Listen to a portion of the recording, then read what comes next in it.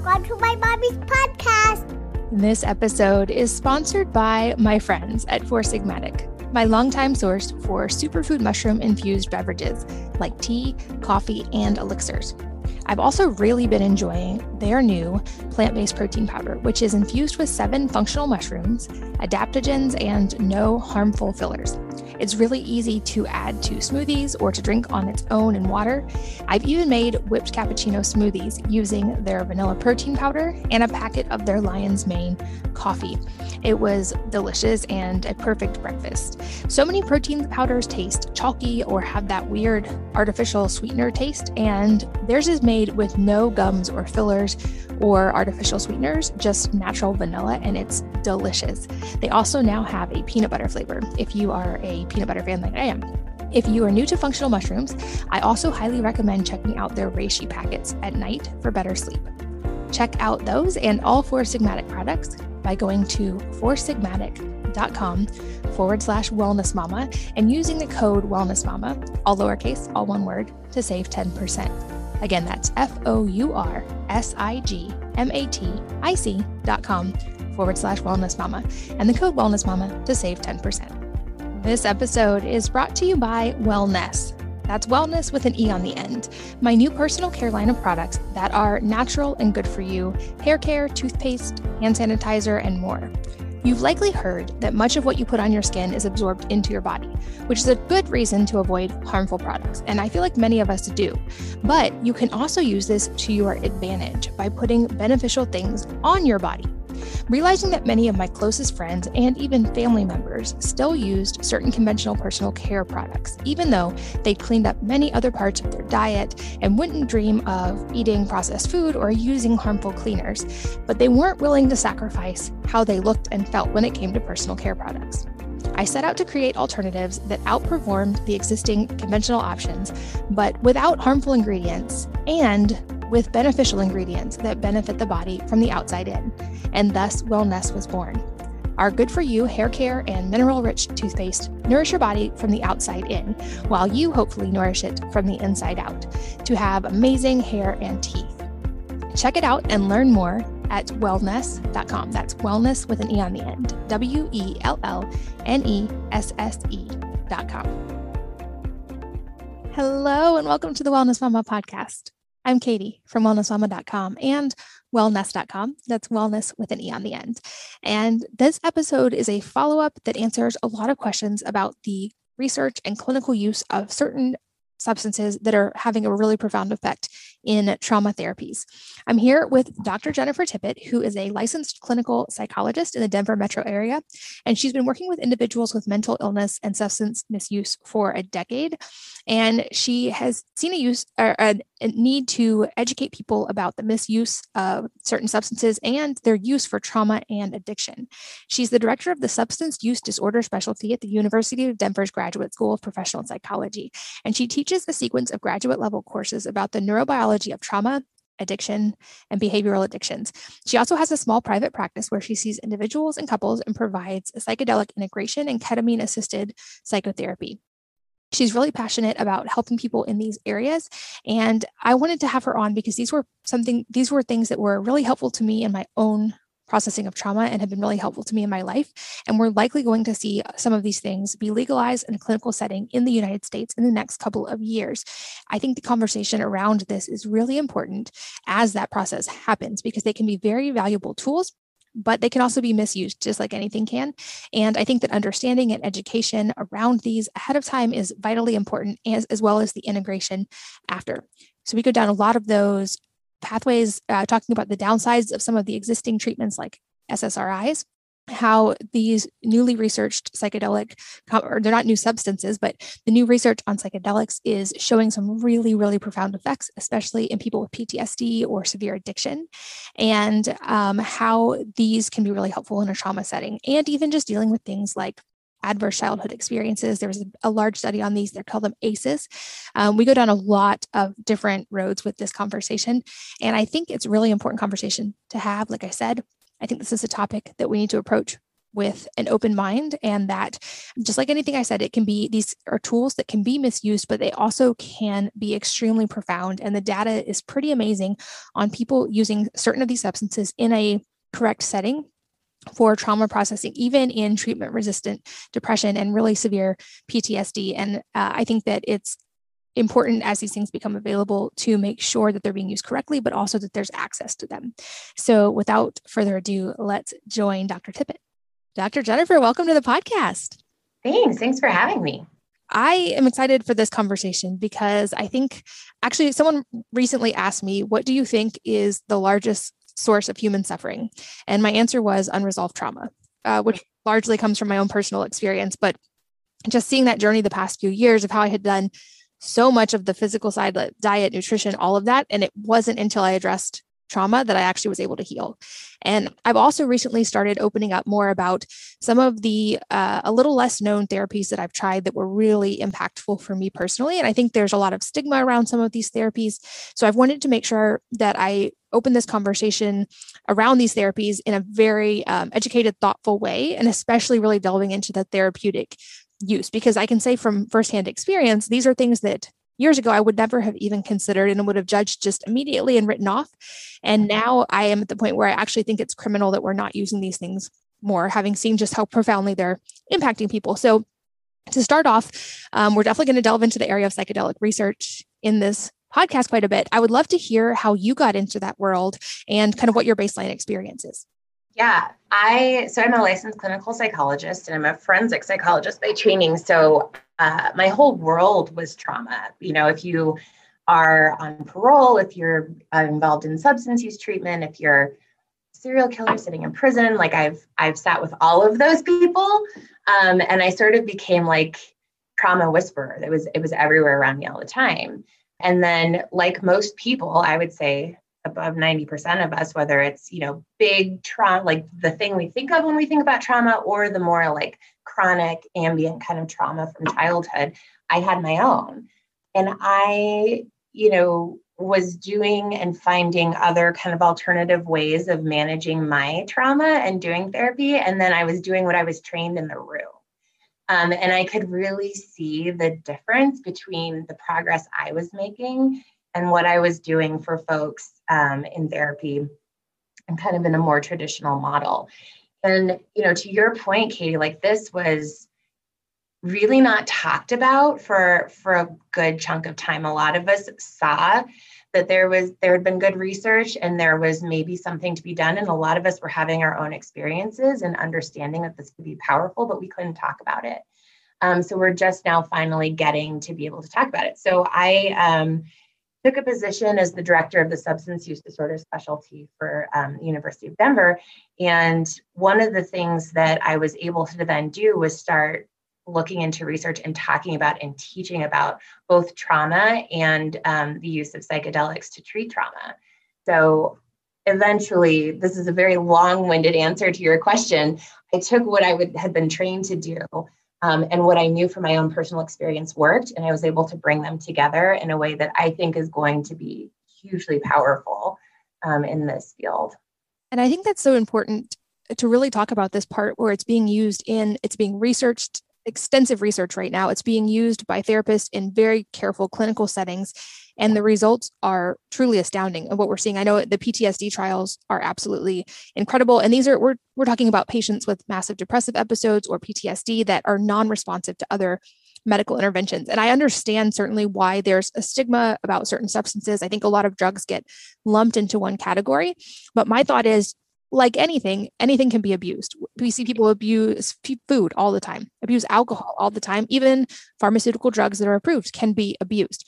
And so I think that's really important to have the conversation about context. And it seems like when the context is carefully curated and we're talking about a clinical setting, we're seeing really incredible results. And I'm curious, why do you think we're seeing such a swell of interest now in the research around this topic and in people being willing to try it?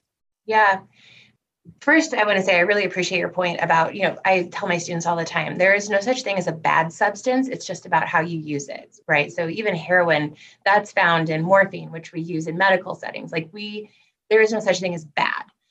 We make things bad. And anything can be abused, to your point. I think that the swell of interest really comes from the fact that we've been looking at trauma forever and ever and ever. We've called it shell shock. We've called it all of these different things. We know that it really greatly impacts people and impacts the generations that come after them. So there's been always interest in trying to figure out how to help people manage. The first thing we came up with was SSRIs, and that got huge. Most people don't know or realize that SSRIs don't work for more than half of the population.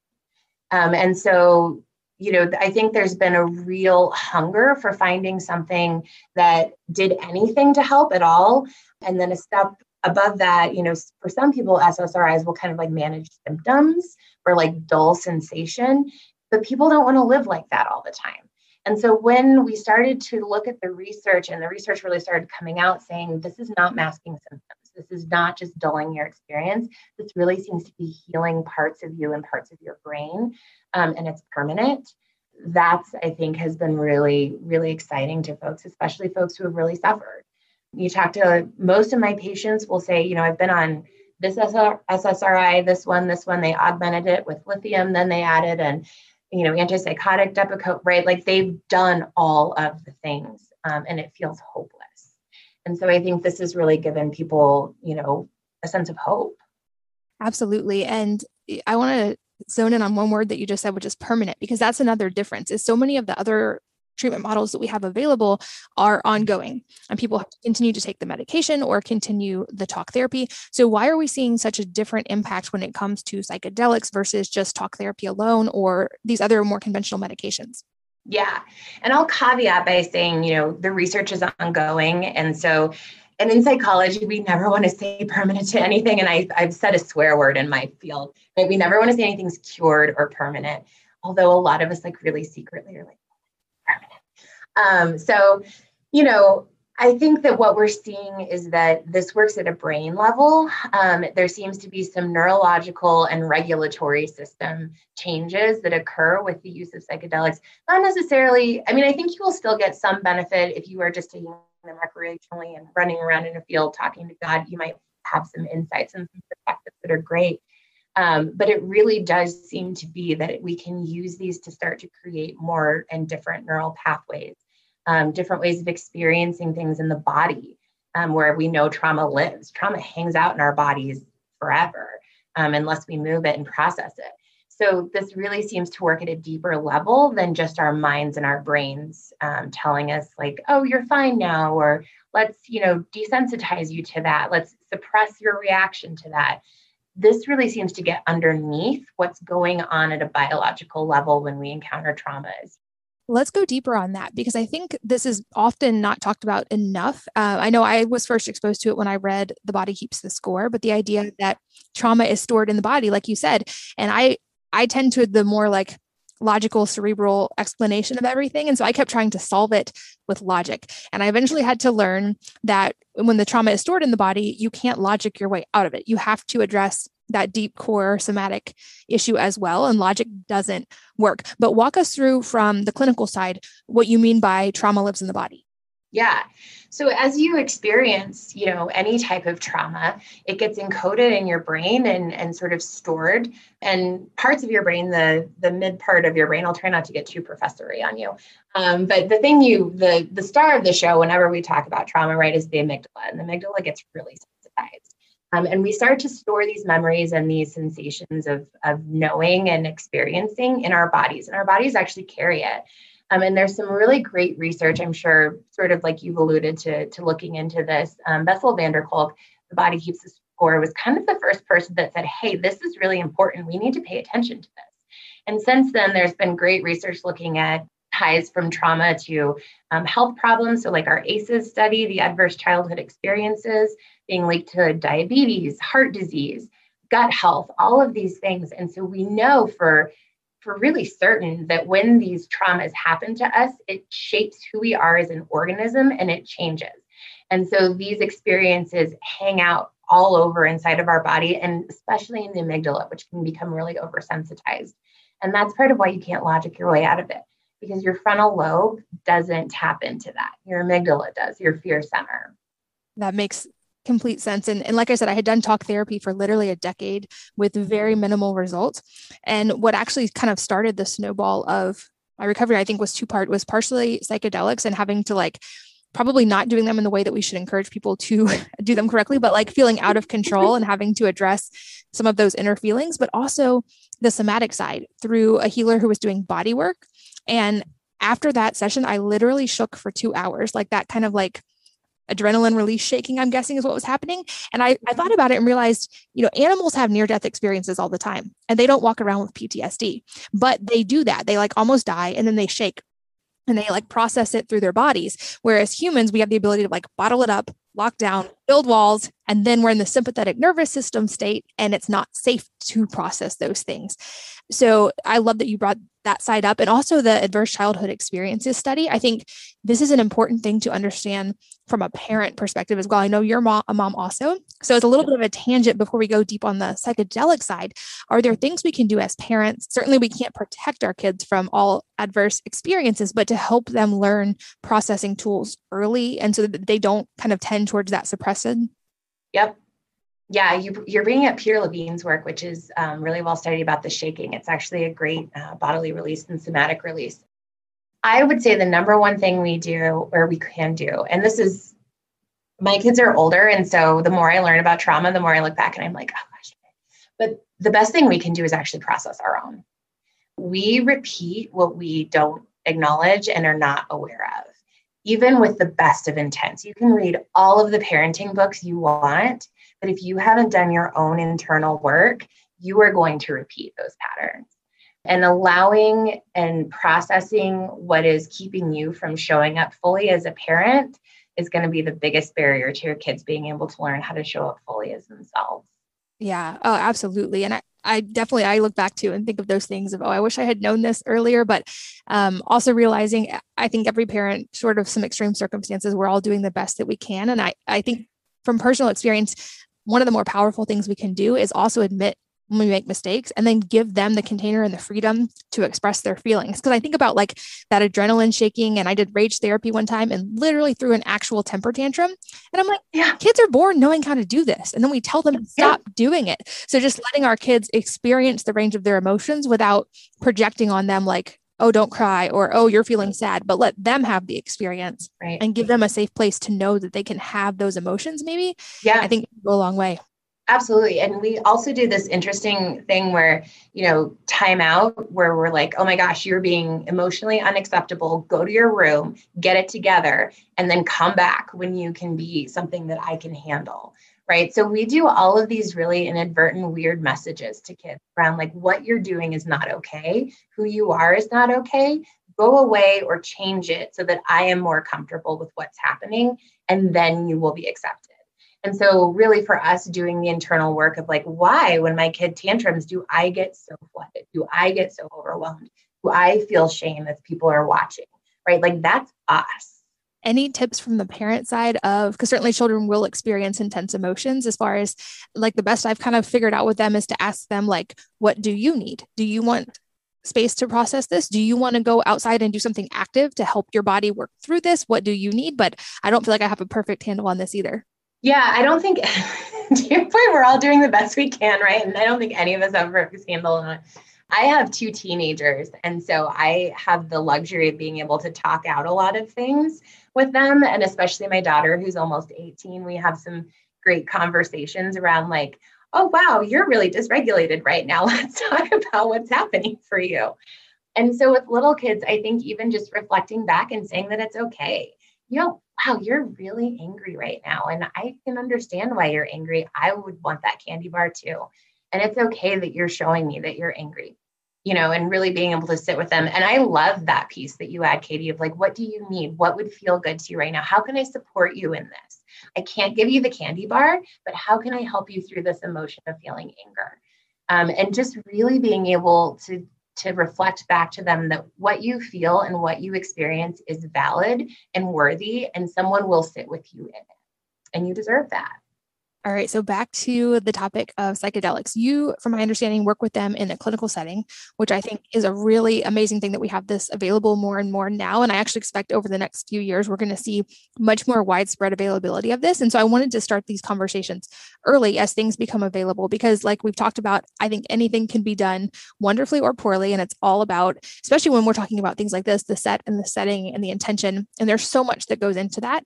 So to start, how are you currently working with people in these realms of psychedelics? Yeah. So it's really depending on what substance you talk about. Ketamine's a little bit different. We can work directly with ketamine, and that's legal. And ketamine seems to have some really nice indicators for depression, especially intense suicidal depression. So doing, either guided sessions with ketamine or a full infusion and then doing integration. But things like psilocybin, MDMA, some of those other psychedelics aren't available in the US to be used unless you're in a research study. So again, yeah, we expect these things to start to become legal, especially MDMA. I think we're thinking like 2 to 3 years for MDMA. So at this point, I do some research. MDMA and couples therapy is kind of my pet project that I'm working on right now, but also looking at best practices in ketamine clinics. To your point, Katie, ketamine clinics are being thrown up all over the country, and people are going in and being infused with ketamine and then like sent out the door. And there's no real consistent, like, hey, this is how we should be using this. This is how it should look.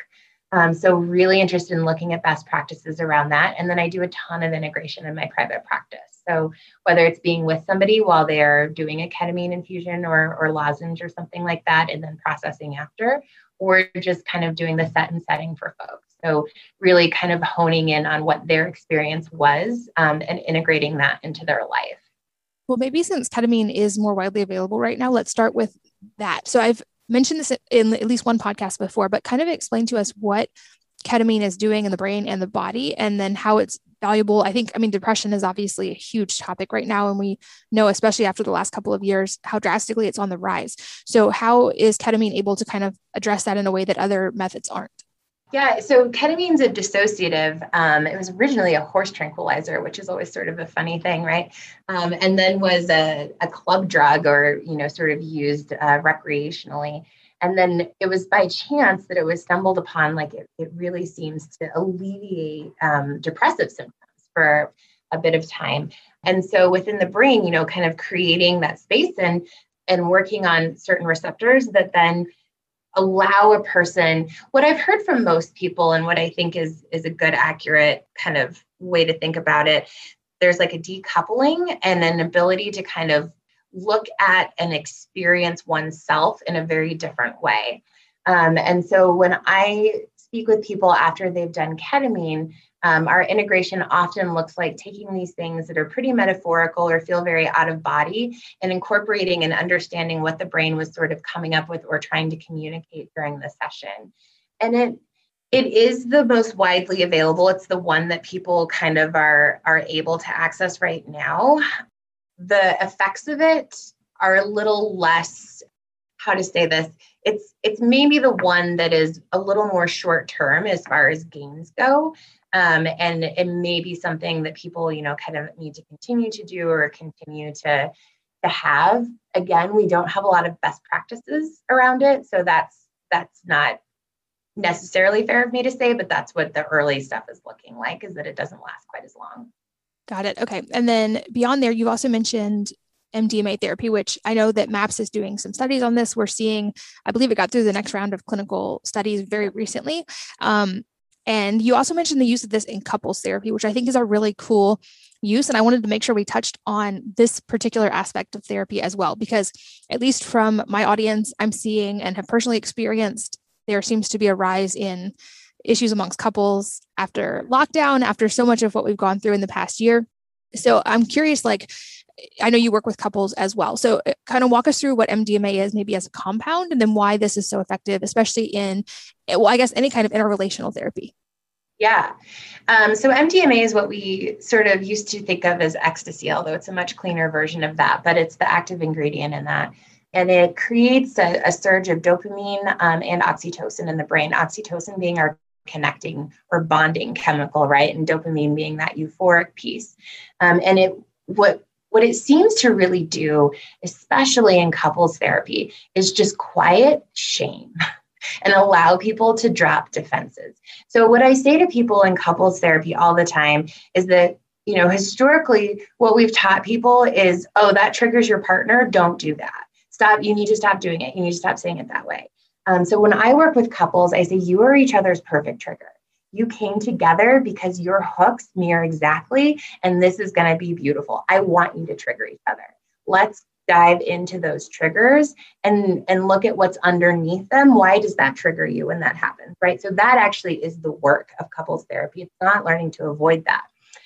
So what my study and what my research hypothesis kind of is around this is because we know that MDMA allows people to experience things like traumatic memories, like we've seen in veterans, in a way that, sort of dampens the trauma or like creates euphoria and then pairs with the memory.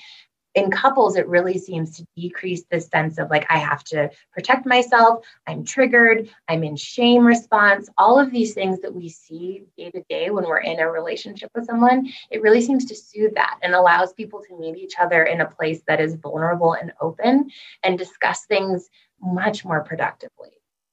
And then it's a lasting change because it gets anchored in the body, like we talked about before. So the experience of being seen and being known and being heard by your partner in a way that is accepting and loving gets anchored in as well.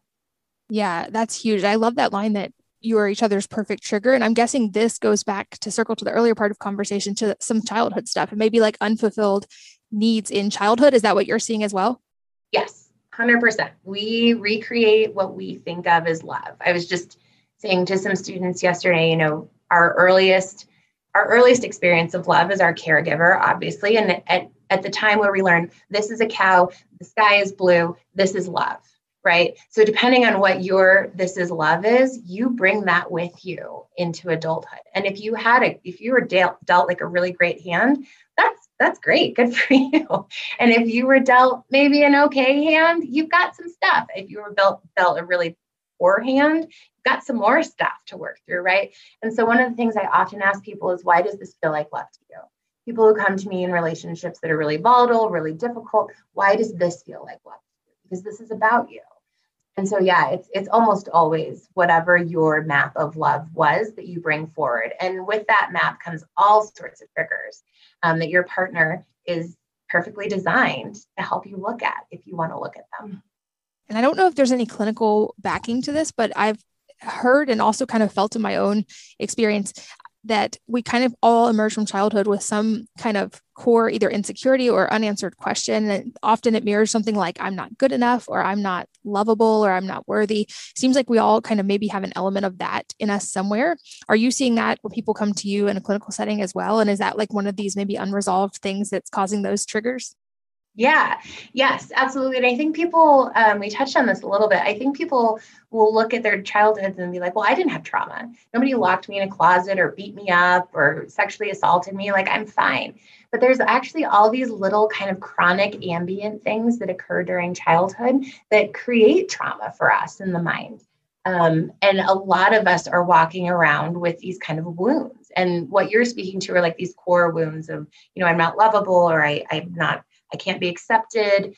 My feelings aren't valid. So all of these things start to create distance and disallow us from real connection with people until we look at them and heal them ourselves. Yeah, I think to get vulnerable and kind of maybe share an example from personal experience, I found that in a profound way of I knew I had very acute trauma in high school that was like extremely traumatic and violent. So I assumed that a lot of maybe the things I needed to work through were anchored to that. And certainly there were things that were, especially around helplessness and the need to be in control. But what actually was more difficult to work through and more paradigm shifting when I did were those small moments that were completely unintentional on behalf of my parents in childhood, where maybe I had like spilled something and got yelled at, like, why did you do that? And I internalized like, oh, I'm not good enough. It's not safe to make mistakes. And those things are so early and so anchored that they were much more pervasive and actually took, I feel like, more work to let go of. And I've heard those referred to almost like as filters, that they shape how you experience life after that. And so it's like, if you think nobody likes you, you're going to find evidence in every interaction that nobody likes you. And if you can rewire that early experience, it shifts your interactions with everybody. Yep. Yep, absolutely. Our brain filters out so much of what is incoming all the time, right? And so we sort of tell it what we should focus on. And having those early experiences that then create a lens through which your brain makes stories about. We're all amazing storytellers. That is what our brain does all day, every day. It makes connections. It, takes in stimuli and says, well, that's why this, and this is this, and that's that. And if we're looking at it through a lens, especially of trauma, those connections get really faulty. And can really trip us up. Absolutely. Okay. So back to, as these therapies hopefully become more widely available, I think we'll obviously see people pursuing them. And eventually we could even see these being more just available without a therapeutic setting. We'll see how that plays out. But I think this is also important to talk about I would guess there's more to consider if someone's going to do this on their own. And it seems like from the research, we're seeing some kind of either therapeutic or guided setting seems to be important, or often I've seen this in people I'm close to, it can create almost like a worse loop until you integrate. And so I guess question A, can people do psychedelics on their own and get the same benefit? Like I said, I think that there is a biological component, that people will receive some benefit from it. And some people are very psychologically minded and can sort of be in their own mind and look at things and receive some insight from it. I strongly, soapbox of mine, to get maximum benefit, really that integration piece is so incredibly important. And I think set is as well. So people talk about having a bad trip, and I always say there's not any such thing as a bad trip. There's a challenging trip.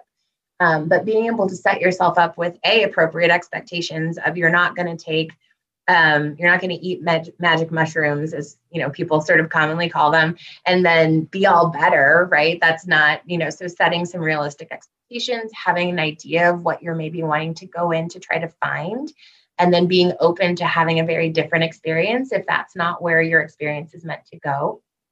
But then being able to integrate whatever does happen. So having a psychedelic experience is sort of like shaking a snow globe, and then you have all those little pieces, right, falling down all over the place.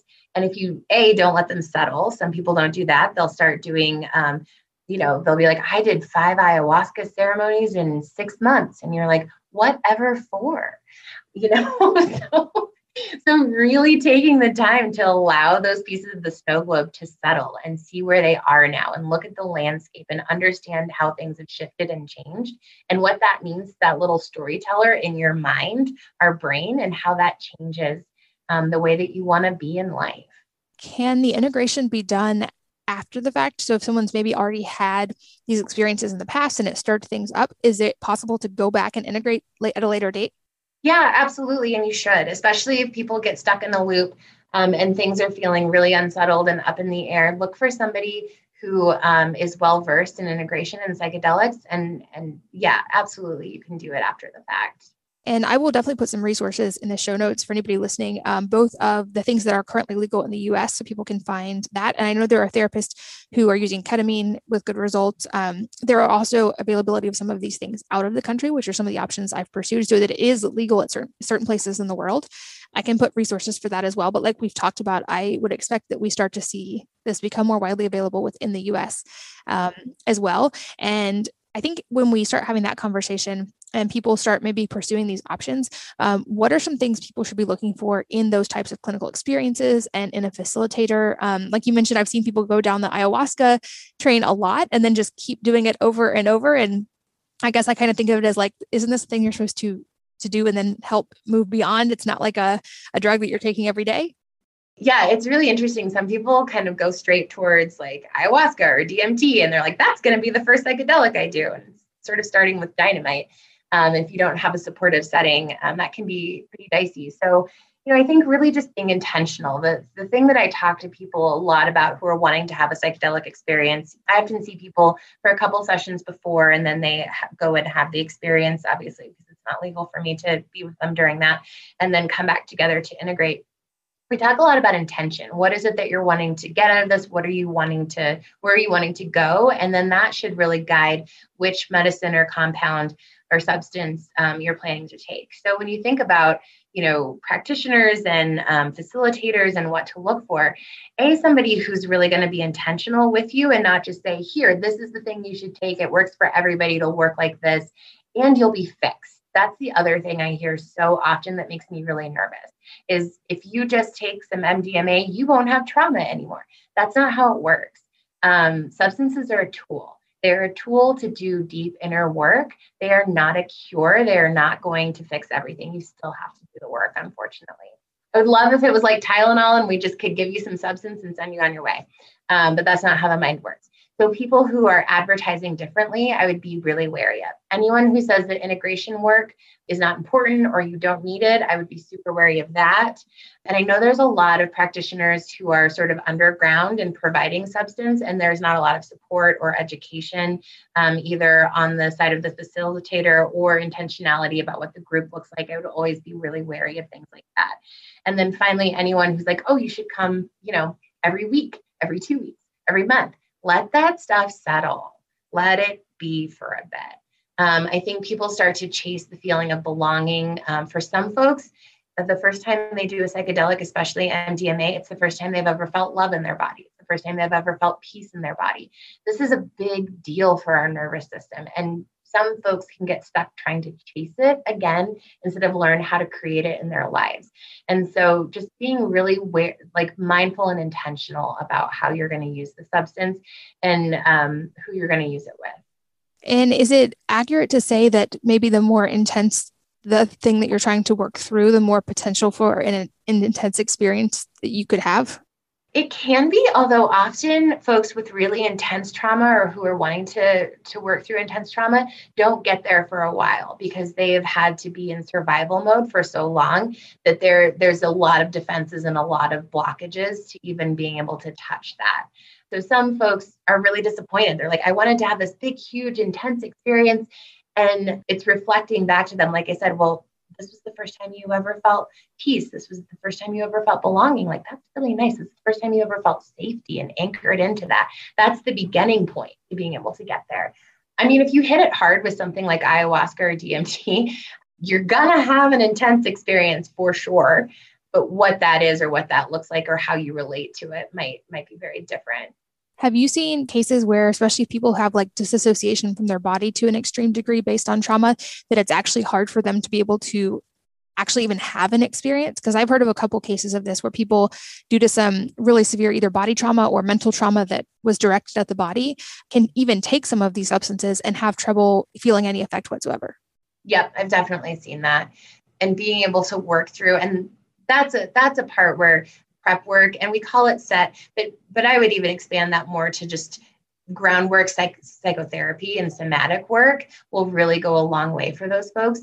If you had intense body trauma or that really intense early trauma where you're dissociating, that's what I call a tiny human defense. So we learn intense dissociation when we're very tiny because something really terrible is happening to us. And that's how the body literally survived. It's a last ditch effort for the body to survive whatever's happening to it.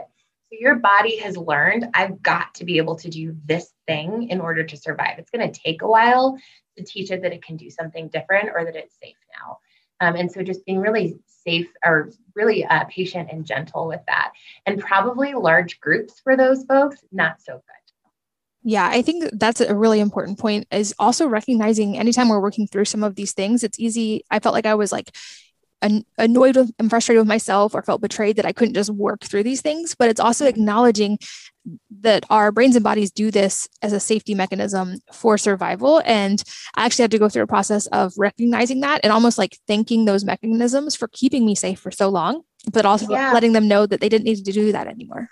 Yeah, that's such a beautiful that's beautiful work to do, to be able to, whether you think of it as mechanisms or you think of it as parts of yourself, however it best conceptualizes in your head, and really acknowledging like the gift of, right? The gift of survival, the gift of, being kept safe, whatever it is. And we don't need it anymore. And let's talk a little bit about the data surrounding the research we're seeing about this, because I think I get most excited about this when we're talking about people who have served in the armed forces, who then have really severe PTSD that's affecting their family lives, or people who have treatment-resistant PTSD or depression. I would say, personally, I wouldn't consider these a first line of defense. Like, I think there's many things we can do before we get to this point, but for people who are really in these tough points and it's affecting their families and their relationships. And then also, I hear from so many people after sharing my own trauma story, I literally got thousands of emails with some of the most heartbreaking stories of really, really severe trauma. And I get the most excited to be able to hopefully that these tools will be available for people in the future. But let's talk about the data of what we're seeing in the research, because it really is astounding to me, some of the results we're seeing. Yeah. I mean, you're seeing huge numbers of change, even in double-blind studies. The impact that people are measured to have and are reporting all over. So through the MAP studies, things that are being done at Johns Hopkins and NYU, and sort of some of those really large institutions are really astounding in that people are reporting significant, in numbers that we almost don't trust, significant decrease and not just decrease, but absence of trauma symptoms. And again, I think that it's important to add that these are taking place, in research settings, and they're taking place in clinical settings. And so with folks who are well-versed in how to manage that severe trauma and what's going to come up or potentially could come up with the use of these substances. But yeah, the data really is remarkable in all studies. Yeah, that blew my mind when I read that people who have been resistant to other forms of treatment, it's not just like they had marginal improvement, but they had resolution of all their really severe symptoms. And certainly at the extreme end, which is definitely not legal in the US, but things like iboga for even severe addiction to things like heroin and meth, resolving in a very short amount of time. So that's why I said at the beginning, I think at the very least, we need to be open to these conversations, because when you have people who are having truly life-threatening, whether it be trauma, whether it be addiction, it's horrible that they don't have these tools available. This episode is sponsored by my friends at Four Sigmatic, my longtime source for superfood mushroom-infused beverages like tea, coffee, and elixirs. I've also really been enjoying their new plant-based protein powder, which is infused with 7 functional mushrooms, adaptogens, and no harmful fillers. It's really easy to add to smoothies or to drink on its own in water. I've even made whipped cappuccino smoothies using their vanilla protein powder and a packet of their Lion's Mane coffee. It was delicious and a perfect breakfast. So many protein powders taste chalky or have that weird artificial sweetener taste, and theirs is made with no gums or fillers or artificial sweeteners, just natural vanilla, and it's delicious. They also now have a peanut butter flavor, if you are a peanut butter fan like I am. If you are new to functional mushrooms, I also highly recommend checking out their reishi packets at night for better sleep. Check out those and all Four Sigmatic products by going to foursigmatic.com/wellnessmama and using the code wellnessmama, all lowercase, all one word, to save 10%. Again, that's foursigmatic.com/wellnessmama and the code wellnessmama to save 10%. This episode is brought to you by Wellness. That's wellness with an E on the end. My new personal care line of products that are natural and good for you: hair care, toothpaste, hand sanitizer, and more. You've likely heard that much of what you put on your skin is absorbed into your body, which is a good reason to avoid harmful products, and I feel like many of us do.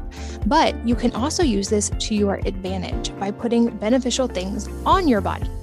Realizing that many of my closest friends and even family members still used certain conventional personal care products, even though they'd cleaned up many other parts of their diet and wouldn't dream of eating processed food or using harmful cleaners, but they weren't willing to sacrifice how they looked and felt when it came to personal care products. I set out to create alternatives that outperformed the existing conventional options, but without harmful ingredients and with beneficial ingredients that benefit the body from the outside in, and thus Wellness was born. Our good-for-you hair care and mineral-rich toothpaste nourish your body from the outside in, while you hopefully nourish it from the inside out to have amazing hair and teeth. Check it out and learn more at wellness.com. That's wellness with an E on the end, WELLNESSE.com. And I think another part of this conversation that's really important is going to be around the barriers of access to these kinds of treatment and how we can help make sure that that playing field is somewhat level as these things become available? Because I've seen this with my work directly in the birth world more so, that there are definitely certain groups that are just not given access to some of, like, even in midwifery, like some things are just more costly. There's not access to them. And I would guess this is going to be also a thing we have to really work through in this area as well. Yep. This is 100% going to be one of those things. Even ketamine at this point, I mean, that's an out-of-pocket expense, and it's not a small one. So that's a barrier right there. And then being able to pay, I mean, if you think about MDMA and psilocybin, when that eventually becomes legal, that's going to also be out of pocket. I don't see insurance companies covering any of this for quite some time. There's not much incentive for them to do so. And there's a lot of incentive on the pharmaceutical end of things to keep our focus on, what we've always used. So yeah, this is going to be a barrier. There's also a lot of disproportionate research and studies and outreach and building of understanding in marginalized communities. So we hardly see any BIPOC, even in research, the research studies. And then folks who are actually utilizing these medicines and these services, there's a real gaping hole in that. So that's also going to be a disparity. And we're talking about communities who have some profound generational and community trauma that could really be sort of alleviated or helped with a lot of these therapies that are just not going to get them unless we are intentional and work very hard to try to remove some of the barriers. Yeah. And sadly, that's a trend, unfortunately, I think we see across a lot of areas of medicine, even with women, just because women are harder to study because our hormones change. And so often women are excluded from trials of things. And so we're taking things that were studied on men and we don't actually know how they're going to impact women. And certainly I've seen that again in the birth world with anyone of color or any minority group whatsoever. It typically just doesn't have the availability and access that they should. And I think that's a really, really important conversation to have. And as these things become legal, I think it's important to have that top of mind. I don't know any way to address it other than on a personal level for now, which I always go back to. I think we all at least have the ability to create change in our own communities. And I've seen beautiful examples of friends in my own life who had life-changing recovery from some of these therapies, then sponsoring other people to be able to have access to them as well. And so even until we can get to a widespread level where these things are more accessible, I think we each have the ability to help other people access them too, which is a really cool method. Yeah. And I was talking to a friend of mine who runs MAP studies here, and we were talking about the responsibility almost of us as clinicians to, yes, build a practice in which we can support ourselves and support our families, but being able to leave spaces for folks who maybe can't pay full fee or can't pay any fee because we believe in the work, because we know that these things really have huge healing properties. And if you can help one person heal, then they can do exactly what you're saying in their own personal lives, right? Like help other people heal, whatever that looks like. And so some of it is clinicians leaving space to do pro bono work, using something that we know is really great. Some of it is taking our research into those communities and building those relationships and partnering with community organizations that are already there instead of saying, hey, come to my university. Don't worry about the 5 buses you have to get on and the fact that no one here looks like you. It's going to be fine. I promise. We're just going to give you some drugs. Don't worry about it. Right? Like, especially my community, the Black community, we've got a whole thing around that. Like you really are going to have to work to break down some of that stigma and barriers we are as researchers. And so I think there's ways to be intentional. I think there's things that we can do, whether it's going to happen or not will remain to be seen. But there will always be some of us kind of in our own little corner of the world trying to make sure that there is equity in this as it moves forward. Yeah, absolutely. I think anytime we're talking about any kind of, honestly, any therapy at all, but especially any substance-based therapy, it's also important to touch on the safety and risks of such a thing, because certainly nothing is without any risk, but it seems like being well prepared and understanding that is a big step in avoiding some of the downsides. And at least from my understanding, many of these things we're talking about are actually much safer and have fewer side effects and much less long-term risk than things like SSRIs, for instance. But for people who are not familiar with these, they can certainly seem scary. So walk us through what we need to understand about the risk and safety of going into any of these things. You bring up a really great point. And yes, it does seem that there are, significantly decreased side effects. I think some people talk about feeling maybe tired the next day. Maybe there's some mood fluctuation as chemistry sort of evens back out in the body. but it's very temporary. Whereas with some of, our other things that we use, SSRIs, antipsychotics, there's kind of a list of things. We don't see anything like neurotoxicity. I don't know if you remember when we were young, there's this thing floating out in the ether that if you did ecstasy, it was going to like eat away your spinal cord or like get in your spinal fluid and stay forever. That's not real. So a lot of these things are dispelling myths that have been told to us. Acid's going to fry your brain. If you take LSD, that's it. You're going to be, none of that's true.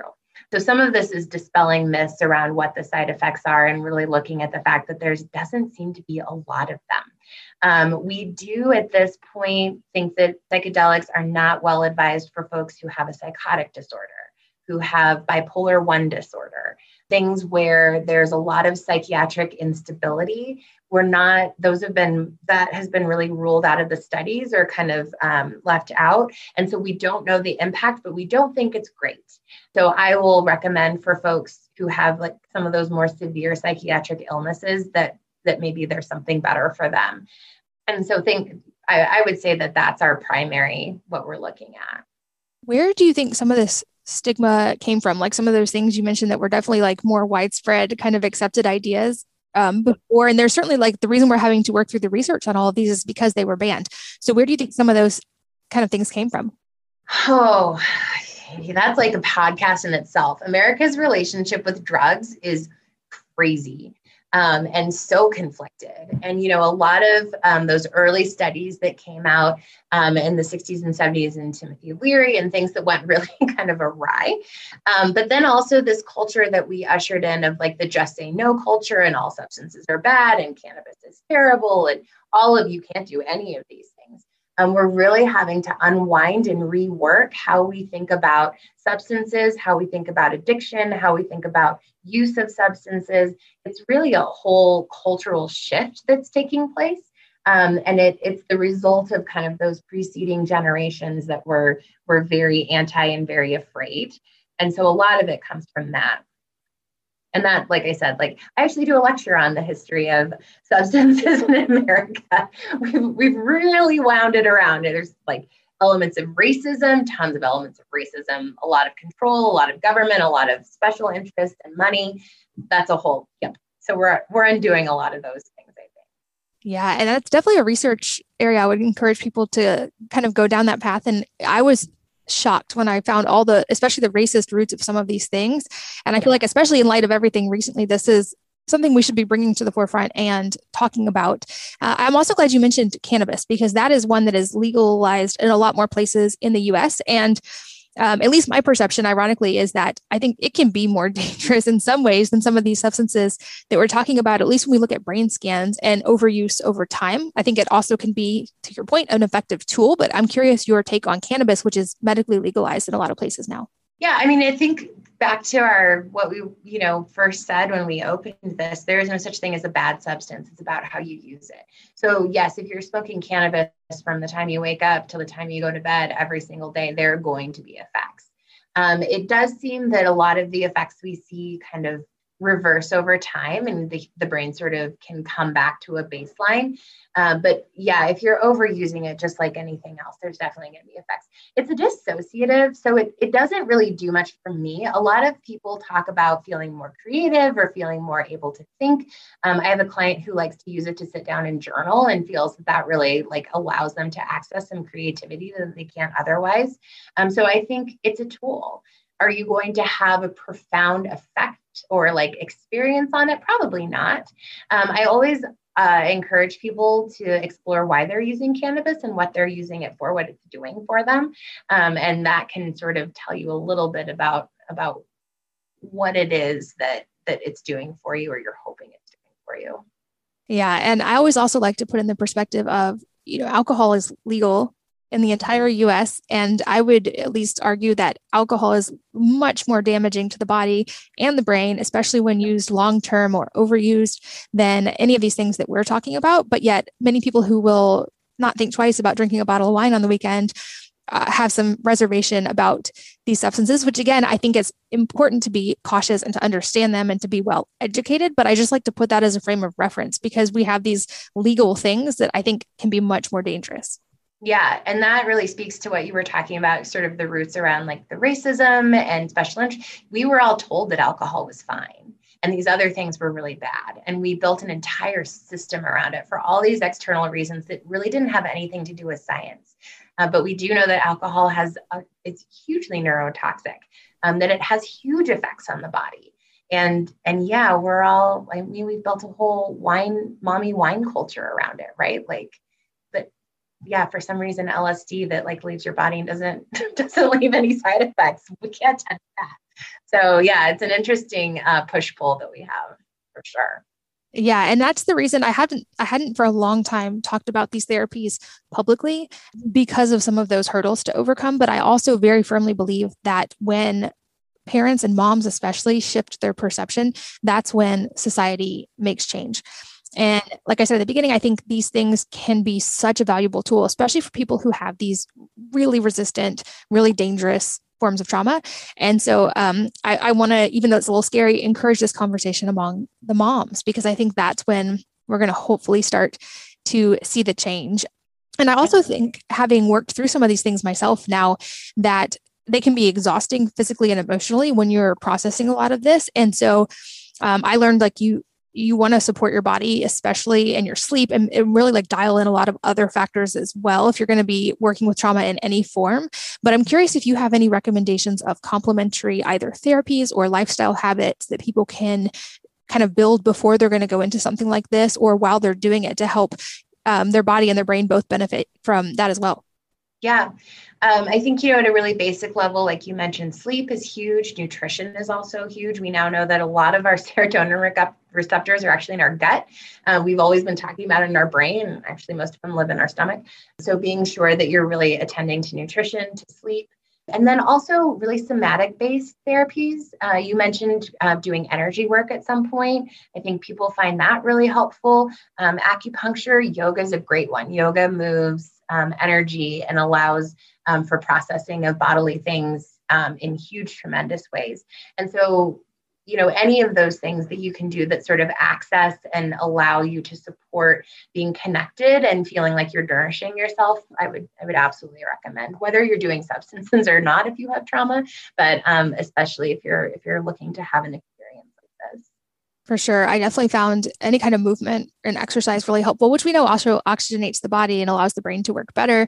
Also, sauna was a great one for me because it was grounding and it activates all the lymphatic pathways. But I also found it was helpful to really hyper nourish the body. And I personally needed things like excess choline and some like supplemental neurotransmitter support in the short term. And I think that's going to vary from person to person, but it's worth being aware of if you're going to go down this path for sure.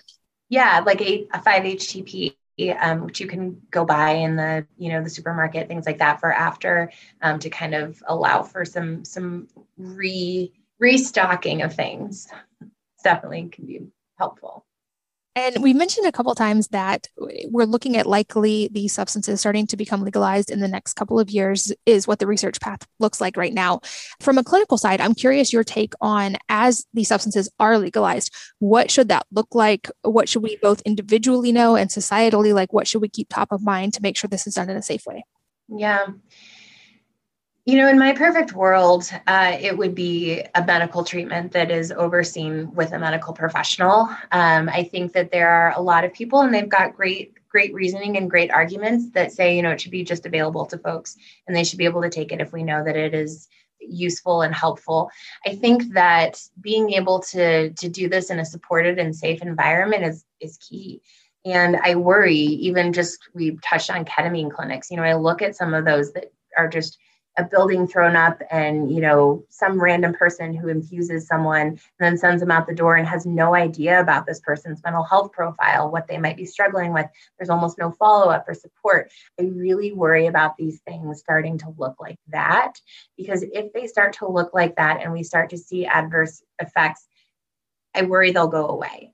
That all of this good that a lot of us have pushed for is going to be taken because they're not being used responsibly, because they're being kind of mistreated in certain ways. So in my perfect world, they would remain an adjunct to mental health treatment rather than something that you could go to Walgreens and buy and then go take it home.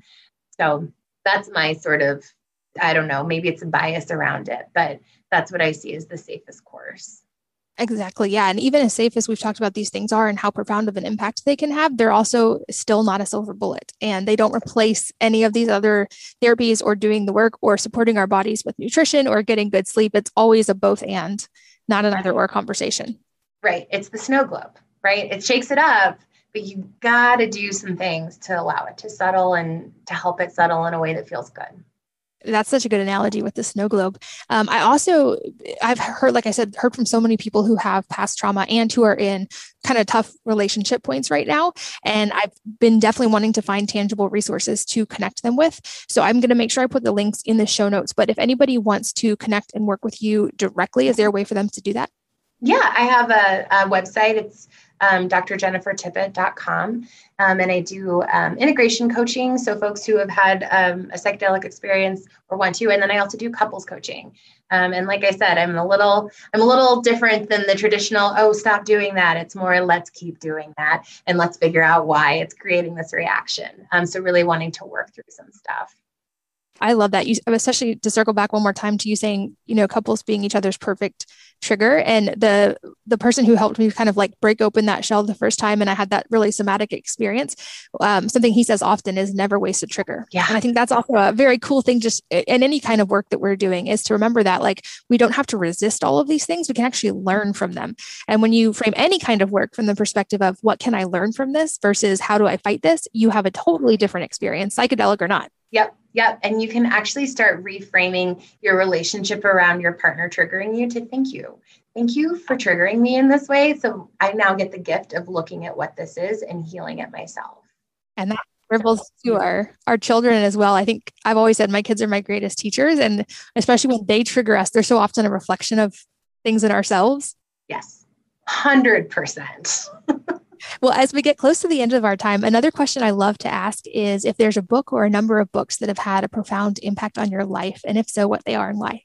Yeah, I love that question. I think, The Body Keeps the Score is one of the big ones, especially for me professionally. Just it made so much intuitive sense once I read it. I've been working with addiction for years and really came to conceptualize that as a manifestation of trauma rather than its own kind of behavioral thing when you stop. And so Bessel van der Kolk's work really spoke to me in a way that was affirming, like, yes, you are correct. This is what's happening. I think personally, and I'm sure this has been said on your podcast, it's going to sound really cliche, but I'm going to do it anyway. Daring Greatly by Brene Brown, that changed who I was as a person. Changed who I was as a person, as a mom, as a clinician. It changed how I do therapy. It changed how I talk to people. It was amazing for me. And I think understanding shame and connection is two of our biggest drivers. For me professionally, I see it all the time. And personally, being able to be aware and tap into that, it will move mountains.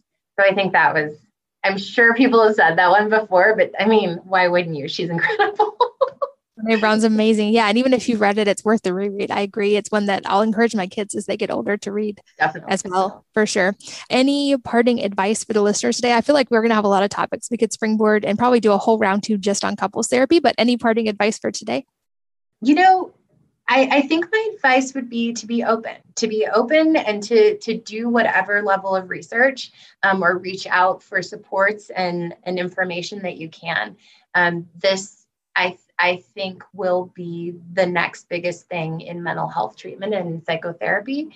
And so the more information that you can give yourself about it and the more you can approach it with openness and curiosity, the more benefit I think it will be for you. Amazing. And I would love to say out loud, I want to have you for round 2 one day, hopefully soon. Oh, I would love that. That'd be great. Awesome. Well, thank you for your time today. Like I said, I think this is a very important and very timely topic, and I'm grateful for the research and the work that you're doing and for the clinical work you're doing and helping people process. Oh, thank you. I really appreciate it, Katie. It's been great. And thank you guys for listening and for sharing your most valuable resources, your time and your energy with us today. We're both so grateful that you did. And I hope that you'll join me again on the next episode of the Wellness Mama podcast. If you're enjoying these interviews, would you please take 2 minutes to leave a rating or review on iTunes for me? Doing this helps more people to find the podcast, which means even more moms and families can benefit from the information. I really appreciate your time, and thanks as always for listening.